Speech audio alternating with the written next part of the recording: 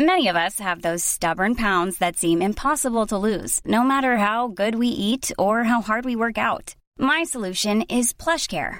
PlushCare is a leading telehealth provider with doctors who are there for you day and night to partner with you in your weight loss journey. They can prescribe FDA-approved weight loss medications like Wegovy and Zepbound for those who qualify.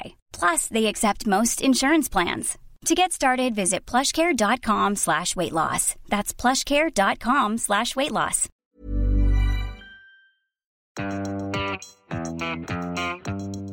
Hello and welcome to Commons People, the Huffington Post Politics podcast. My name's Owen Bennett, and joining me this week we have Paul Waugh, Graham Deminick and Ned Simons. If you were hoping to hear talk about the EU referendum, then stop this podcast now and download our other one, which is out today. This is an EU referendum-free podcast. Yes, other things have been happening this week, including actual Your Mama jokes at PMQs. Just when you thought it couldn't get any more ridiculous in Parliament. The largest petition ever submitted to MPs was also discussed this week. We'll be talking about the phenomenon that is Donald Trump, and also, are the Conservative Party trying to screw over Labour with boundary reforms? But let's start with PMQs. David Cameron and Jeremy Corbyn traded blows about each other's mothers on Wednesday during heated exchanges. As the Labour leader and Prime Minister sparred over the future of the NHS, a Labour MP shouted at Cameron across the Cameron's chamber to ask what his mother would think. Pausing to address the heckle, Cameron replied with these words. Oh, I think I know what my mother would say. I think she'd look across the dispatch box and she'd say, put on a proper suit, do up your tie, and sing the national anthem. Paul, you were in the chamber when David Cameron made those remarks. What was the reaction in the room? Because it sounded like Cameron, he doesn't usually respond to heckles, actually took this quite personally. Well, he was obviously clearly riled by not just one but three Labour women heckling exactly the same thing, which was ask your mother.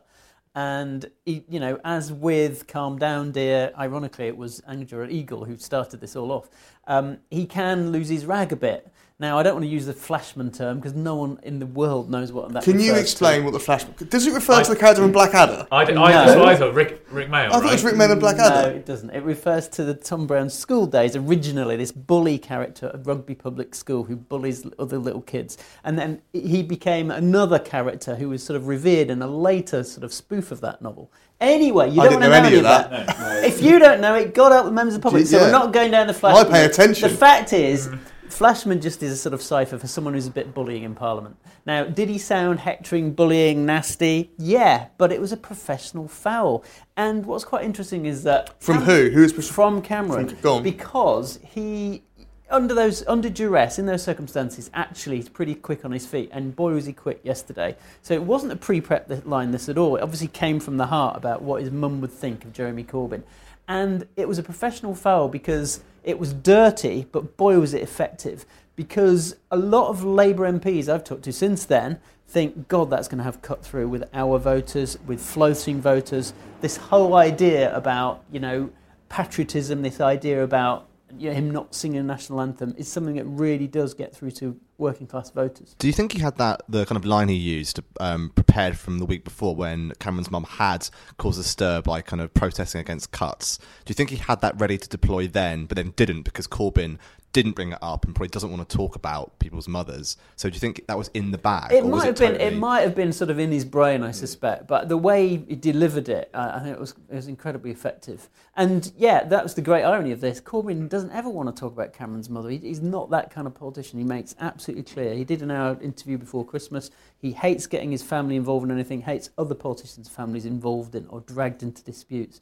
So, you know, no wonder his spokesman said after PMQs, look, we urge everybody, including the Labour Party, not to use this kind of personal insults. This is all part of Corbyn and his way of trying to change the way that politics is conducted. Because like Ned said, last week was a perfect opportunity for him to bring up the fact that David Cameron's own mother had been speaking out against some of the government cuts, and Corbyn decided not to do it. Now, anyone else would have gone, this is a great opportunity to highlight what's going on. Corbyn says no. Cameron then brings it up the next week with a bit of a dig. Corbyn still doesn't want to play. Yeah, to be fair to Corbyn, though, you can't expect him to change his line on that. And a lot of people get a lot of credit with the public for not doing it. I mean, he doesn't have to do it. No, of course not. Backbenchers can do it on his behalf, etc. But I think to be fair to Corbyn, he chose the right issue this week, which was doctors. Yeah, let's talk about actually what was, because Cameron's done a very good job of knocking that off the radar, which maybe he was meant to do. So he talked a lot about junior doctors this week, and Cameron pulled out this stat, didn't he?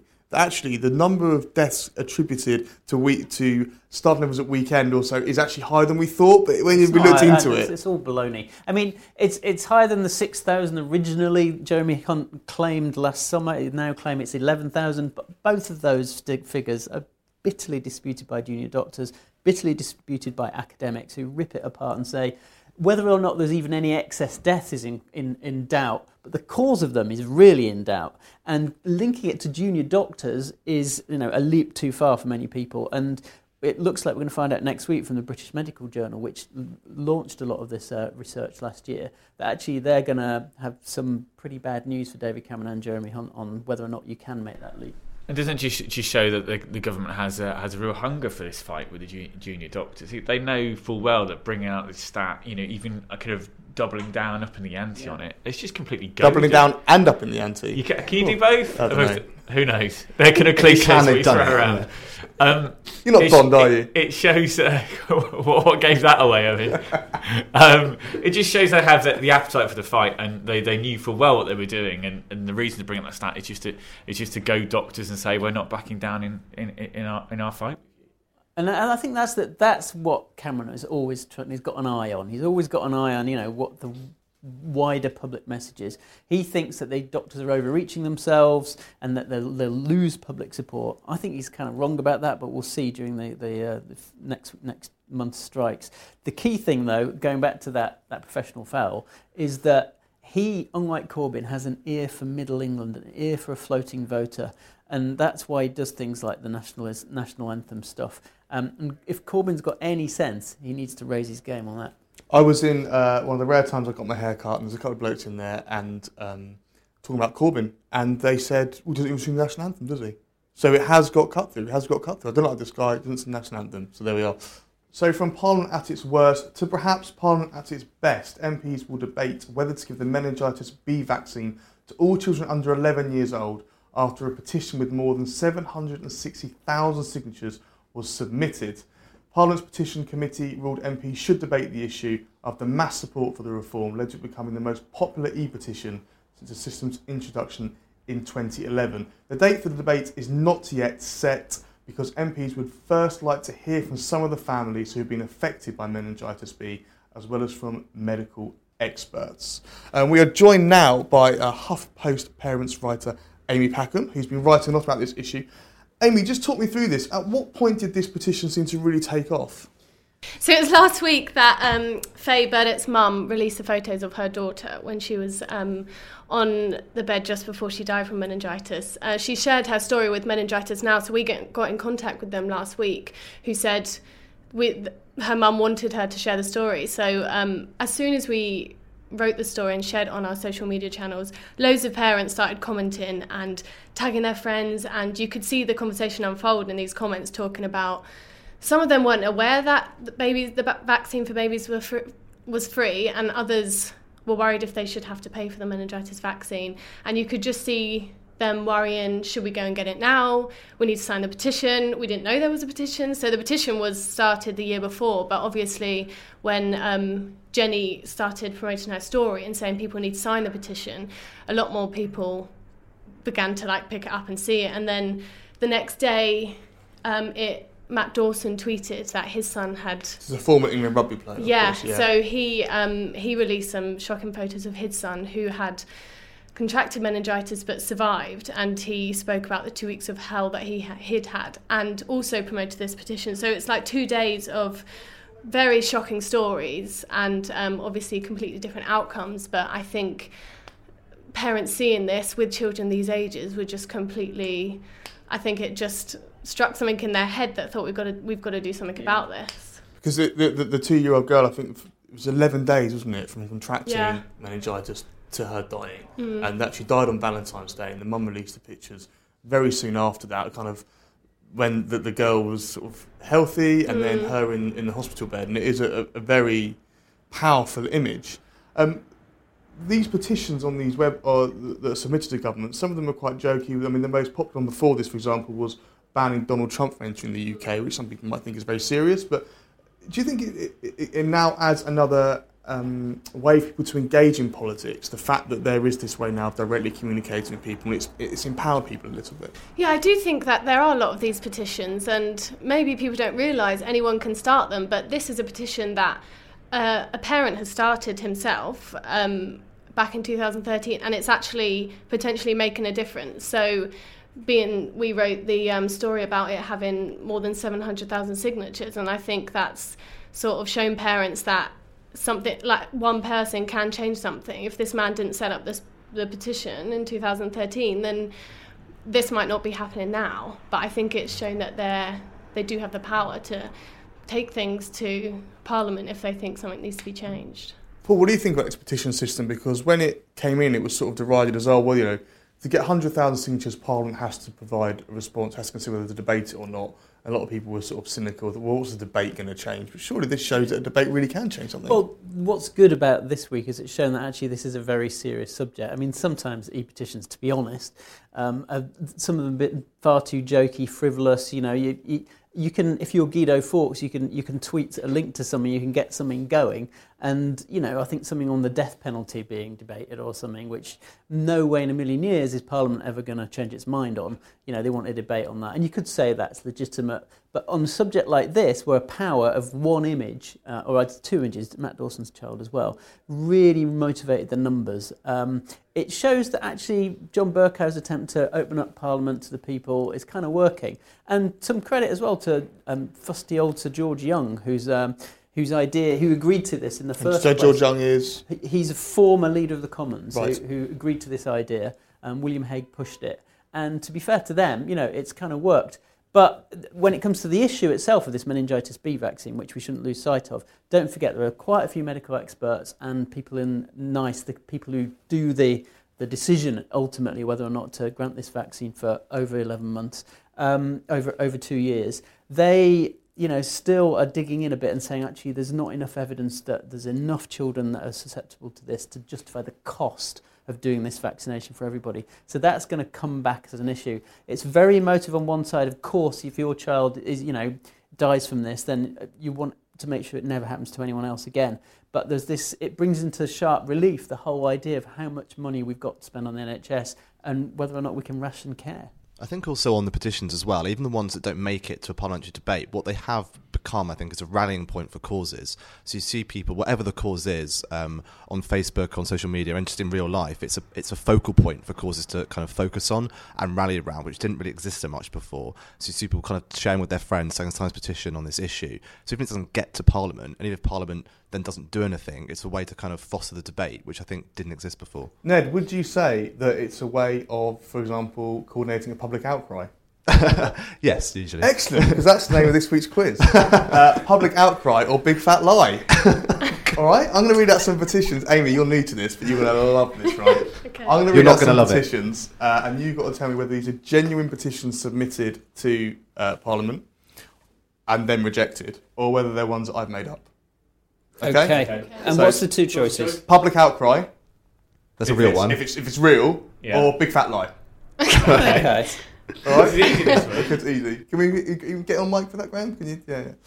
Leaning in. Okay. Right. Rename Crossrail the Bowie line. Oh, that's got to be you. Public outcry, big fat lie. Big fat lie. Big fat lie says Ned.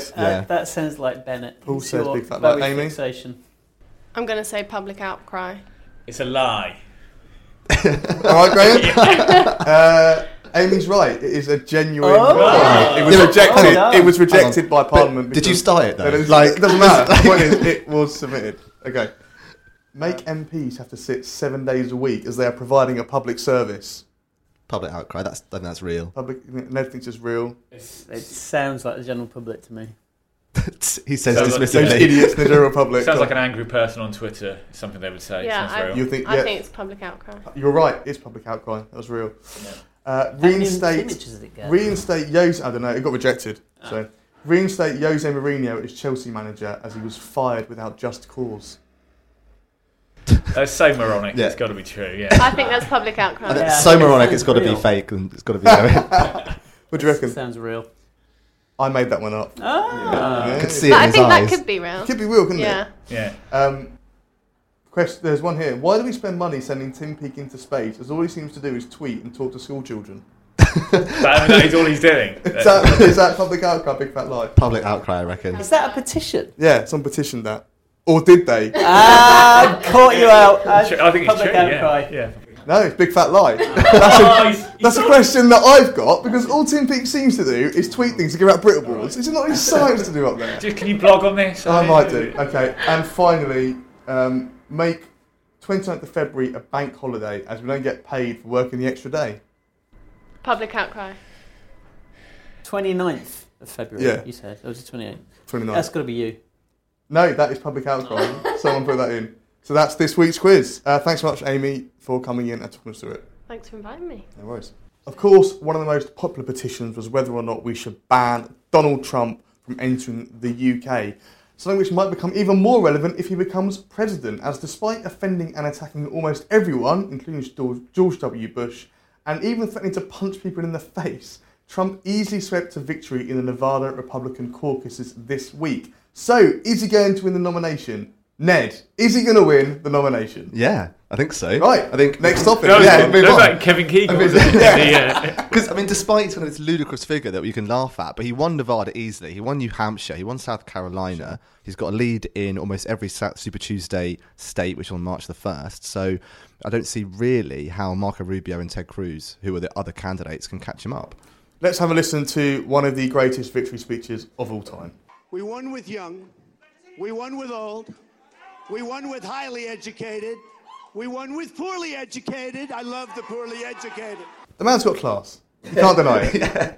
Just, very calm man, isn't he? So Donald Trump is this crazy figure, right? I'm not going to get sued for saying that, yeah? No, I think that's fact. And is he making... It seems to me that he's making the other candidates who are, some might say, equally as crazy, appear normal, right? But I think it's kind of moved the debate so far towards crazy. The others get away with it. There's a debate tonight with Trump and Rubio and Cruz. And what we're going to see there is kind of Rubio and Cruz trying to beat each other up to be the anti-Trump candidate. Because they think the only way they can kind of catch him up is to get all the other Republicans who don't like him to rally behind them and try and catch him up. But it's quite hard because, as Trump himself points out, not everyone who votes for Rubio or Cruz will then go to the other one. Some of them will go to Trump as well. So he's got a really difficult job. It's like when Burnham was trying to get the Jeremy Corbyn second preferences. Yeah, basically, Yeah. yes. And it's very similar Completely. to that in the sense that, you've got Trump is the Corbyn candidate simply because he's the anti-establishment candidate.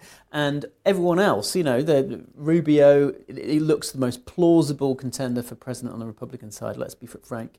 But everybody else around them, your Carsons, everyone else, the hangers-on, they all just resemble the Burnham, Cooper, Kendall set of professional politicians. And they're finding it really, really difficult to cope with. I mean, that soundbite about him saying, look, I love poorly educated people. They're the smartest people in the world. That actually is a bit of political genius, in my opinion, on the part of Trump, because he's getting across the message to the people he really needs in a general election as well as in a Republican election, which is the hard-working voters, many of whom aren't well-educated, but he's saying, look, you're smart. You might not have the fancy degree from Yale or wherever, like all these guys, but you're smart, you're shrewd, you know how to pick a winner, and I'm a winner. And I thought that was quite canny on his part. And also Nigel Farage did something similar at a rally in Essex I was at in my days of following Farage. And he said this thing, Essex, a part of the world where people tell it like it is. And it was such a brilliant thing to say. It's almost like going, you guys tell it like it is, and if you guys are here, you guys know you're right, and I'm here with you, and I'll listen to you. And it was just a wonderful turn of phrase of just making me think, I'll listen to you guys because you guys are right. And it's what kind of Trump has Trump's managed to do, it's the authentic thing, but he's the least authentic person there is. I mean, we can laugh at how authentic is Farage, how authentic is Corbyn, but Trump's position have changed completely. He's so inauthentic, but he's so good at sounding authentic. Yeah, and it's a bit like George Bush. Let's be frank, George Bush, again... Senior or junior? Junior, George W. Bush, who actually, wasn't the smartest guy in the toolbox, let's be frank. But boy was he... Well, if he's in a toolbox, that's pretty... was he politically canny. He wiped the floor with the vastly better educated, Al Gore and Kerry. And he laid punches when he needed to. He was a good delegator, and he became president for 2 terms. Now, everyone derided him as being, a bit of a buffoon, bit of an oaf, but actually, at the end of the day, who was it who was president for 2 terms? It was George Bush. And that's why I think, actually, Trump should be learning from what Bush did in all these swing states that he needs, Ohio, Pennsylvania. And it's not easy for the Democrats at all, if you can get some of those. We should talk about the Democrats votes as well, because we've got Clinton and Sanders. Super Tuesday could be the knockout blow for Clinton. If she can win most of them, then I think you'll get calls from the party for Sanders to kind of quit. Although he's quite close in quite a lot. He'll win Vermont easily, that's his own state. Clinton will win Arkansas. Some are up for grabs. But if Hillary can kind of knock him out next week, then I think the kind of momentum will start to build. And she's further ahead in delegates and kind of momentum than it looks from the outside. When you look at these rallies and things, she's doing better, I think, than perhaps it looks when you watch it on TV, because Sanders is more kind of exciting. One final point. I wouldn't rule out Rubio, though. I mean, as much as it looks like it's going to be Trump winning quite a few Super Tuesday states, his game plan, and there was a decent piece in the New York Times today from one of his supporters saying, look, he's holding his nerve. He's going to knock out Cruz. If he wins a large chunk of the Super Tuesday southern states, Cruz's game is kind of over. If Cruz can't win the evangelicals in the South, and he might only just win Texas up against Trump and Rubio, then it gets interesting. And if Cruz is forced out of the race and you've got Rubio, who's got a vast machine and money on his side, I wouldn't rule him out. Rubio has to win something at some point, though, doesn't he? He does. He's got to start winning. He keeps declaring victory when he comes in 3rd place. He's got to start winning quick. Okay, that leads us nicely onto Graham's Stat of the Week. Jingle for that yet? At all? No jingle. The jingle. That is just you saying it. Disappointing. Go on. Okay, Stat of the Week. Republicans haven't won a presidential election without a Bush or Nixon on the ticket since 1928, when Herbert Hoover won the White House. Don't look at me like that. It's true. That is good. I didn't think it was quite that long. Yeah, because Nixon, of course, was vice president for 2 terms. Yeah. And so to finish the stat off, because there's a few more sub-stats to this. The period in question covers 21 presidential elections starting in 1932. Democrats won 12 times and Republicans 9. There we are. So loads of stats in that. Good stat. Lot to think on. But back here in the UK, the Tory government has been accused of attempting to rig the system in their favour after details of another policy emerged that gives the Tories a huge advantage over their rivals. Officials have announced details of how the UK's electoral map is to be redrawn, but an analysis of the Boundary Commission's proposal suggests it could cost the Labour Party 10 MPs to the Conservatives at the next election. The plan to make each parliamentary seat roughly the same size, as well as reducing the number of MPs by 50 to 600, was ditched under the Tory coalition with the Lib Dems, but has become a priority now the Conservatives have a majority. Graham, you've been looking into this, so this is going to make it even more difficult for Labour to win the next general election, is that right? Yeah. And we're just going to let this happen, yeah? Not that I'll bother either way, but... Yeah, so as you said in the intro there, the plan is to reduce the number of MPs by 50 and to equalise, to use the jargon, the size of each constituency. So at the moment they kind of vary wildly because of various different kind of social, economic reasons. People have moved from one part of the country to the other. Some have been more prosperous than the others. Because size of constituencies isn't done on geography, is it? It's done on population. It's done on population. So what the Boundary Commission, what the government want the Boundary Commission, the Independent Boundary Commission, to do is to equalise them between around 71,000 and 78,000. So that's fine. But the upshot of this is that Labour look like that they will lose on net kind of 10 seats, 10 MPs to the Conservatives. This was based on a analysis in the Times today by Lewis Baston. That's interesting in and of itself, but there's a whole number of other policies that the Tory government has introduced that Labour have been a little bit upset about, that they say would rig the system in the Tories' favour. So we can run through a few of those. Yeah. One of those is the cuts to so-called short money, which is the money that opposition parties get based on the number of MPs or votes they have. The government wants to cut that by about 19%, so that would affect Labour Party, Lib Dems, UKIP, the Green Party, Party. They'd have less money to provide a robust opposition to the government. House of Lords reform. We all remember how the House of Lords blocked the tax benefits cuts, George Osborne's famous tax benefits cuts. In the immediate aftermath of that, the government set up a snap review, and the result of that is that they will be curbing some of the House, or they want to curb some of the House of Lords' powers to veto these so-called statutory instruments. The trade union bill will limit the amount of money that the Labour Party can get via trade unions, about £6 million they could be losing. And voter registration, so-called individual voter registration, which means that people have to register onto the electoral roll themselves rather than by their household. There were some figures out this week by the Electoral Commission again suggesting that 800,000 people have already dropped off the electoral roll. And interestingly, the people who have dropped off are broadly young people, university towns, people who are more likely to vote Labour than Conservative. So put that all together, and you've got a kind of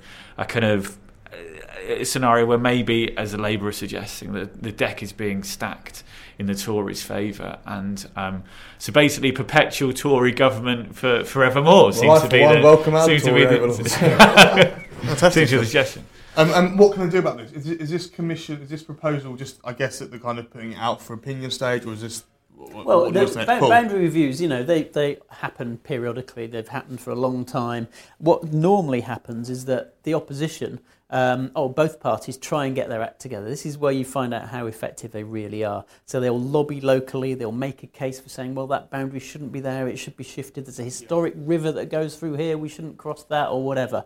But I think the Boundary Commission, having postponed this, as Graham says, from the LibCon coalition, there's an appetite to get a move on. Now, they'll have to do it under normal statutory procedures, and it does take a couple of years, but it seems pretty hard to counter the case that, you should have equal or more equal-sized constituencies. So I think the actual principle won't change. Where it will get dirty is in individual seats, and believe me, every single MP in the House of Commons who's threatened by this, and quite a lot are, although it looks like a small number of seats, it does affect a lot of MPs around their area. This will be focusing their minds more than anything else. Maybe this week, even more than the EU debate. Don't mention the EU debate. That's another podcast. But there's nothing that motivates an MP more than his own seat and whether or not it's going to disappear, or whether, in Labour's case, will Momentum, for example, the left-wing grassroots organisation, use this effectively to deselect Labour MPs that they don't like. So you've got people like Tristram Hunt, people like Liz Kendall, Frank Field, all in the firing line under these boundary changes. And who's to say they could, survive? No doubt we'll be talking about that much more in future weeks. Thank you, guys. If you would like to listen to our EU podcast, please do. That's also available today. If not, we will see you next week. Thanks so much.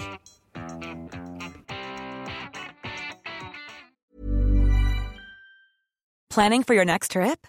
Elevate your travel style with Quince. Quince has all the jet-setting essentials you'll want for your next getaway, like European linen, premium luggage options, buttery soft Italian leather bags, and so much more. And is all priced at 50 to 80% less than similar brands.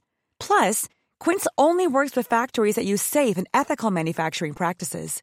Pack your bags with high-quality essentials you'll be wearing for vacations to come with Quince. Go to quince.com/pack for free shipping and 365-day returns.